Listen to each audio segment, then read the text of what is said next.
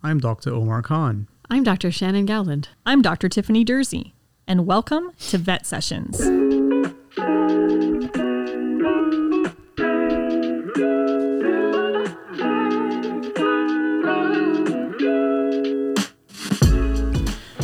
Welcome back to Vet Sessions. My name is Omar Khan. Today with me I have Dr. Pavneesh Madan. He joined overseas faculty in 2008 as an assistant professor in anatomy and physiology. He's moved on from that position since, still with our overseas faculty. Dr. Madan, welcome to Vet Sessions. Thank you so much, Omar, for having me here. And I'm really thankful to the entire team of Vet Sessions for thinking about me and asking me to be here. I'm really thankful and look forward to interacting and sharing my thoughts about the profession today. So looking forward to this. Yeah, no, thank you. And we're always happy to feature, our faculty anytime on Vet Sessions. Tell us a bit about your veterinary journey. How did you become a veterinarian? Why did you become a veterinarian? And what made you move to Guelph? Very good question. I think I have to thank my dad for that, because he is a veterinarian and a scientist. And I was very motivated from a young age just watching him work. I would love to accompany him to work and observe what he was doing. The whole idea of not being able to talk to an animal and still be able to understand what's going on within them and try to come up with a therapy was just fascinating. Mm-hmm.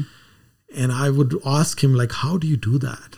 How did you know that this needs to be done for this patient?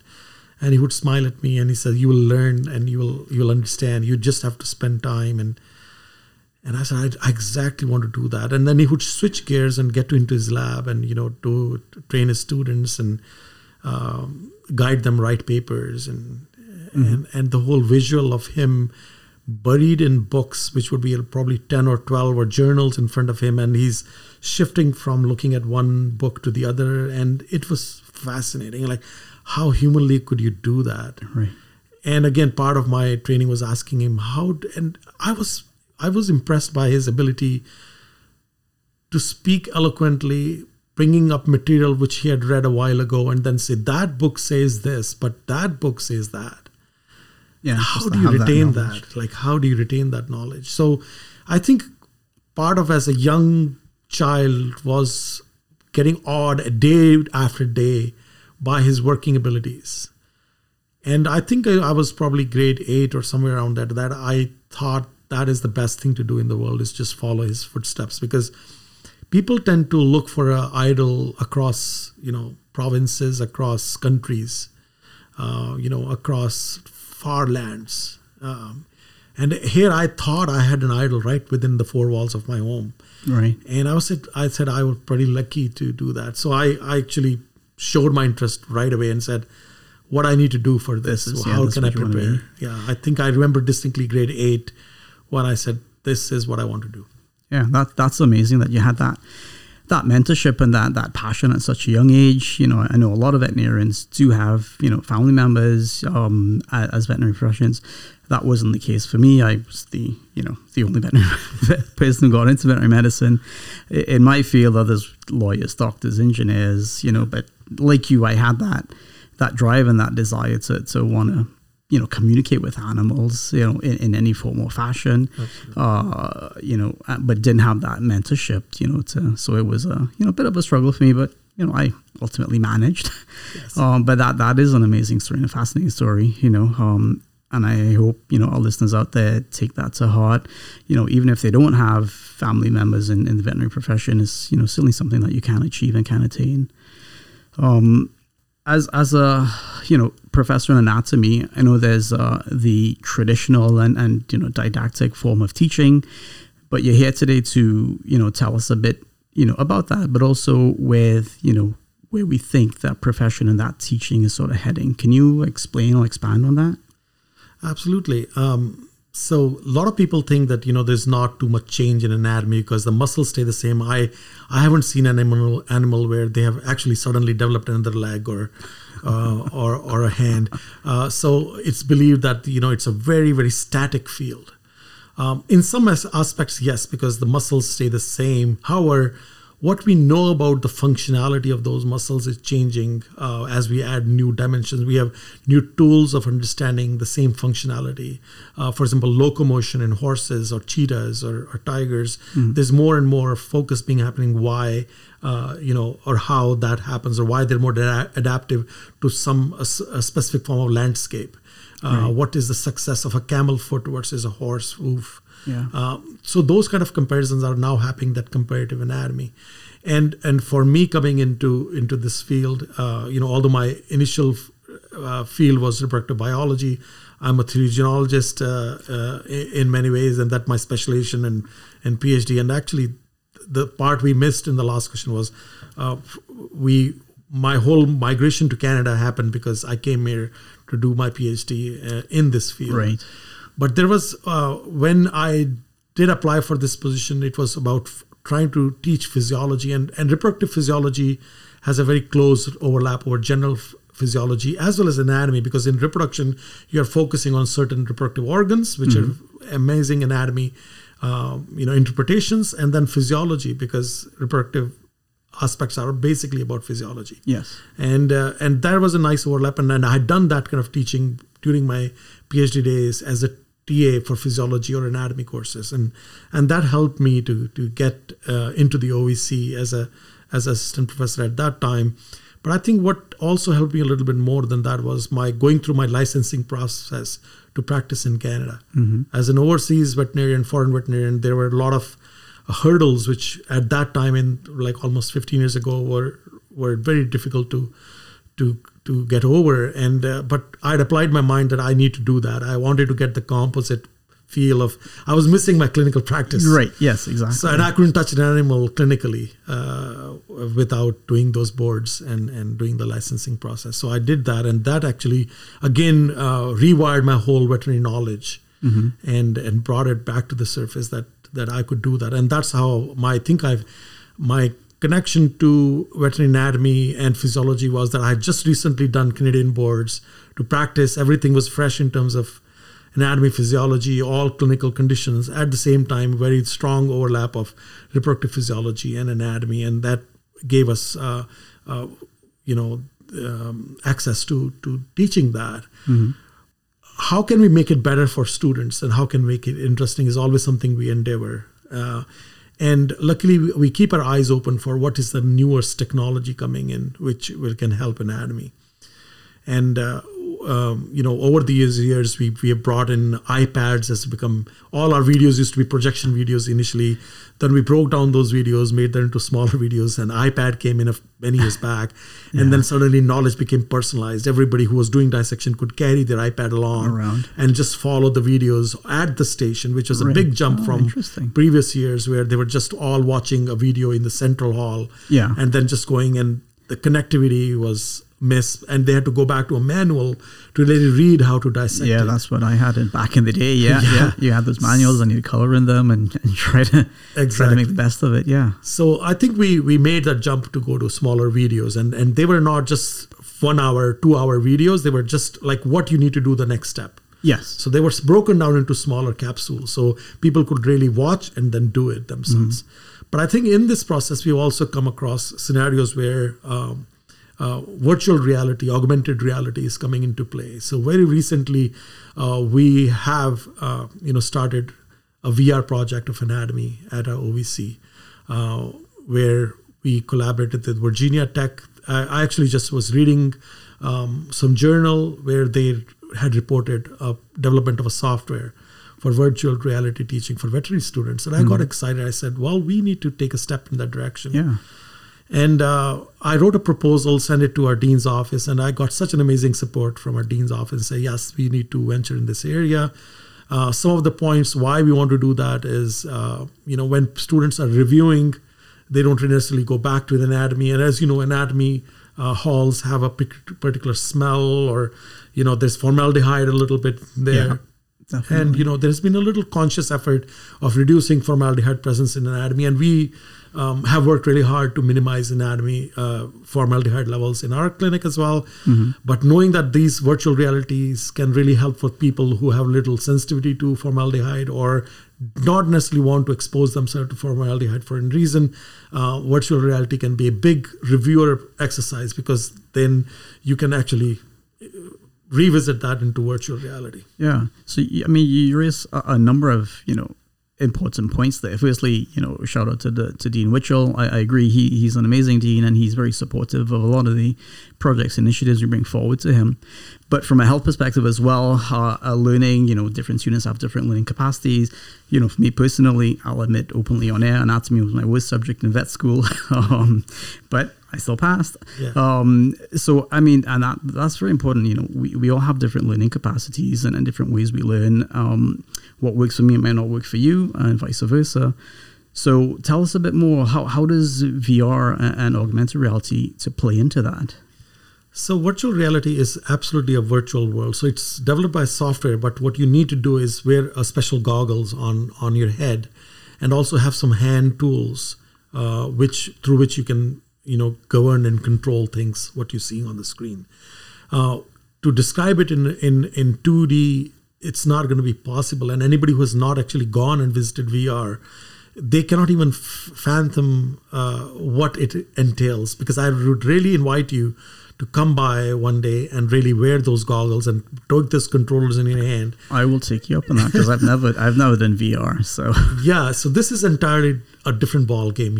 Nothing can prepare you for that visit, and I can tell you that you are literally immersed in you are as if you are in Jurassic Park, and there is an animal right in front of you who you can control the size to become a little thumbnail. And suddenly you can enlarge it to make it a dinosaur. And then you can actually get underneath it and visualize the muscles which are on the bottom, which is so hard to do in a real animal because you're afraid to be kicked by a horse or a cow. But here you can actually go underneath and look at the muscles which are on the ventral part of the body. Similarly, with all the bones, osteology, you can actually go into 3D all around the body. You can rotate a bone around its axis virtually. You can look at all the foramens. You can look at the processes on the bone, site of attachment, all these muscles. And the best part is there's an inbuilt quiz which is present in there. So after you're done your learning, if you want to test yourself, you can really use the controllers to go to the quiz part and then start playing the quiz, and you can answer some of the questions. And if you remembered what has been told to you, then you can score points, or they at least tell you to correct yourself. Yeah, so almost like a game form of learning, so to speak. Absolutely, and this is called the gamification process, which has come into education. Right. The concept being that kids learn a lot around the play areas and in the park when they go and visit and swing, but there's no formal education there, but they learn a lot through that process. I think social scientists have observed that behavior, that our most learning and interesting learning happens around play areas, during initial age. But then why does it change as we grow? And so we in anatomy have also, taken that path of little bit of gamification in certain aspects of anatomy. The other aspect of gamification is when we do our oral viva voce, we almost play Who Wants to Be a Millionaire, kind of like going from one question to the other and supporting each other. And even if they get it wrong, say, you have 3 lifelines, Right. And it's usually a phone a friend, and all the phone calls come to me, and I can help them, give a clue. And students love that aspect of that. Yes, it's not a stressful environment, certainly. It's not that there is that stress of an exam. Yeah. And anything we can take off from the stress of life, I feel it's a success. And I think this VR experience is also that they can do it on their own time. They can, come and visit and then look at all those organs virtually, learn through the gamification of that quiz. And the best part, again, is if you don't know what the structure is, you shoot a beam on that area and it gets labeled. Oh, okay. Oh. So it actually tells you what it is. Right. So people like that aspect of that. Oh, yeah, I know what it is. And if they really want to know more, they can shoot a laser beam and you can actually see that go across to their organ, and it lights up in a blue label and says, okay, this is the frontal bone of the head. Right. So those are the kind of examples with virtual reality. And also, there's this field is going to grow as we speak. There are a lot of VR games that have come into popular use. People are using VR games at home, and I think as it's a moral duty as educationists to expose our students of what are the times to come will be like. Can we prepare them for the future? And I strongly believe that with Mark Zuckerberg buying Metaverse and calling the company Meta, and a lot of properties in Metaverse are being bought by a lot of companies and businesses, and having got a peek of what Metaverse is going to be like, I feel a lot of universities will be putting up their own Metaverse buildings. A lot of clinics will be putting there so that people can virtually visit those in the Metaverse, get to see what that hospital or clinic looks like. They can tour it virtually before they come with their patients to the clinic. Right. There will be virtual announcements by veterinarians and the technicians of that clinic to the public, and they can see what their veterinarian is like, and they can interact virtually with them. And I think that's the part. Similarly with universities, university can actually be selling features for students to go and choose different universities. They can get into Metaverse and they can go, why should I go to this university? And they can go at that virtual tour, interact with people virtually. They just become an avatar. They walk through the buildings. They walk through the lanes and things like that. So this is completely immersive then. Like, I mean, again, me being ignorant of VR, we go to a computer and we can get a quote unquote 2D virtual tour of a hospital or university. But this is you yourself immersing into that environment in that. Absolutely. That's and amazing. what we have also done is in the same machine, we have a free Google virtual reality Earth. And if you have used Google Earth in normal 2D computers, you would know that you can virtually go visit any place in the world. But I can multiply it by 1 million times to really tell you that how beautiful Google Earth, virtual Earth is in VR. Because literally you can be in a 3D environment and visit any place in the world. I have personally, in a matter of seconds, go from Mount Fuji to Mount Everest in a matter of seconds, and then actually walk up the Khumbu Falls, go to the Western Khum, and walk on the ridge to the summit, with one side being the Tibet, one side being Nepal. And you can actually you turn your head towards the right side, you can actually see what would be on your, where the fall would be like. So it's responsive to your head movements, and you watch up and you can suddenly see the sky, you do look down, you can see the Khumbu Falls. So it's very, I cannot even describe it in words. It's very, very immersive. And I would say every person should use this opportunity to really visit the virtual world in limitation like that. Initially, it's all about virtual. We have 2 species in our portfolio right now. We have a VR dog, we have a VR cow. I think the work is going on VR horse as well. Right. But right now, the Virginia Tech, they did not take a single cent from us. It was all collaborative. Oh, amazing. And it's a free software. So the cost of keeping this is very low. I would call it a truly collaborative effort between the University of Guelph, OVC, and Virginia Tech Vet School. And I'm assuming there must be computer science, forgive my lack of proper terminology, but there must be computer engineers or associated with this development in addition to veterinarians. So this has been developed in collaboration with their engineering school at Virginia Tech. So there are software engineers involved with this, with the development. For us, it was easy. I just wrote an email to them that we are interested in this, into our anatomy. What can we do to collaborate? What would it be if you would be able to help us? And I got such a positive response. And the deal is that we need to give them a feedback, so that they can improve the product as they go along. So yes, we have been collecting feedback from some of the users so far, and we'll certainly help to improve this product as we go further. So do you see this solely then from an anatomy standpoint within universities and veterinary schools, or do you see a student taking this home and quote unquote studying from it at home? Absolutely. I think because the best part is it's a free software right now. I'm not sure if they will be interested in putting a price on it, but there are some other companies which are now selling the VR product for different animals. So yes, they can take it home if they have their own VR setup for use at home. They are playing some VR games anyways, so they could easily buy a VR software for home, or just download this free software and then start using it at home.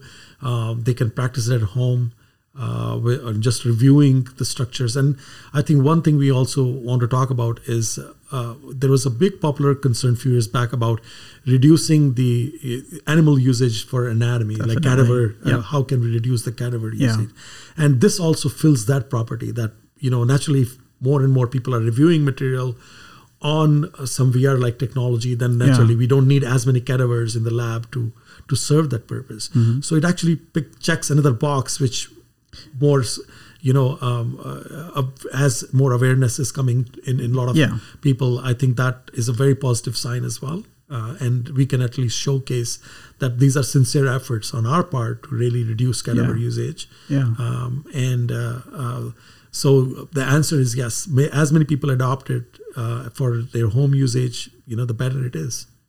So, Dr. Madan, that was so interesting, so enlightening, so eye-opening for me, both as an avid learner and a veterinarian.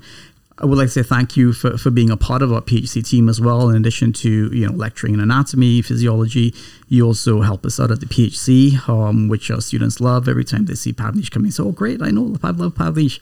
But thank you so much for that. It's great to have both your academic, and didactic knowledge as well as the clinical experience with us.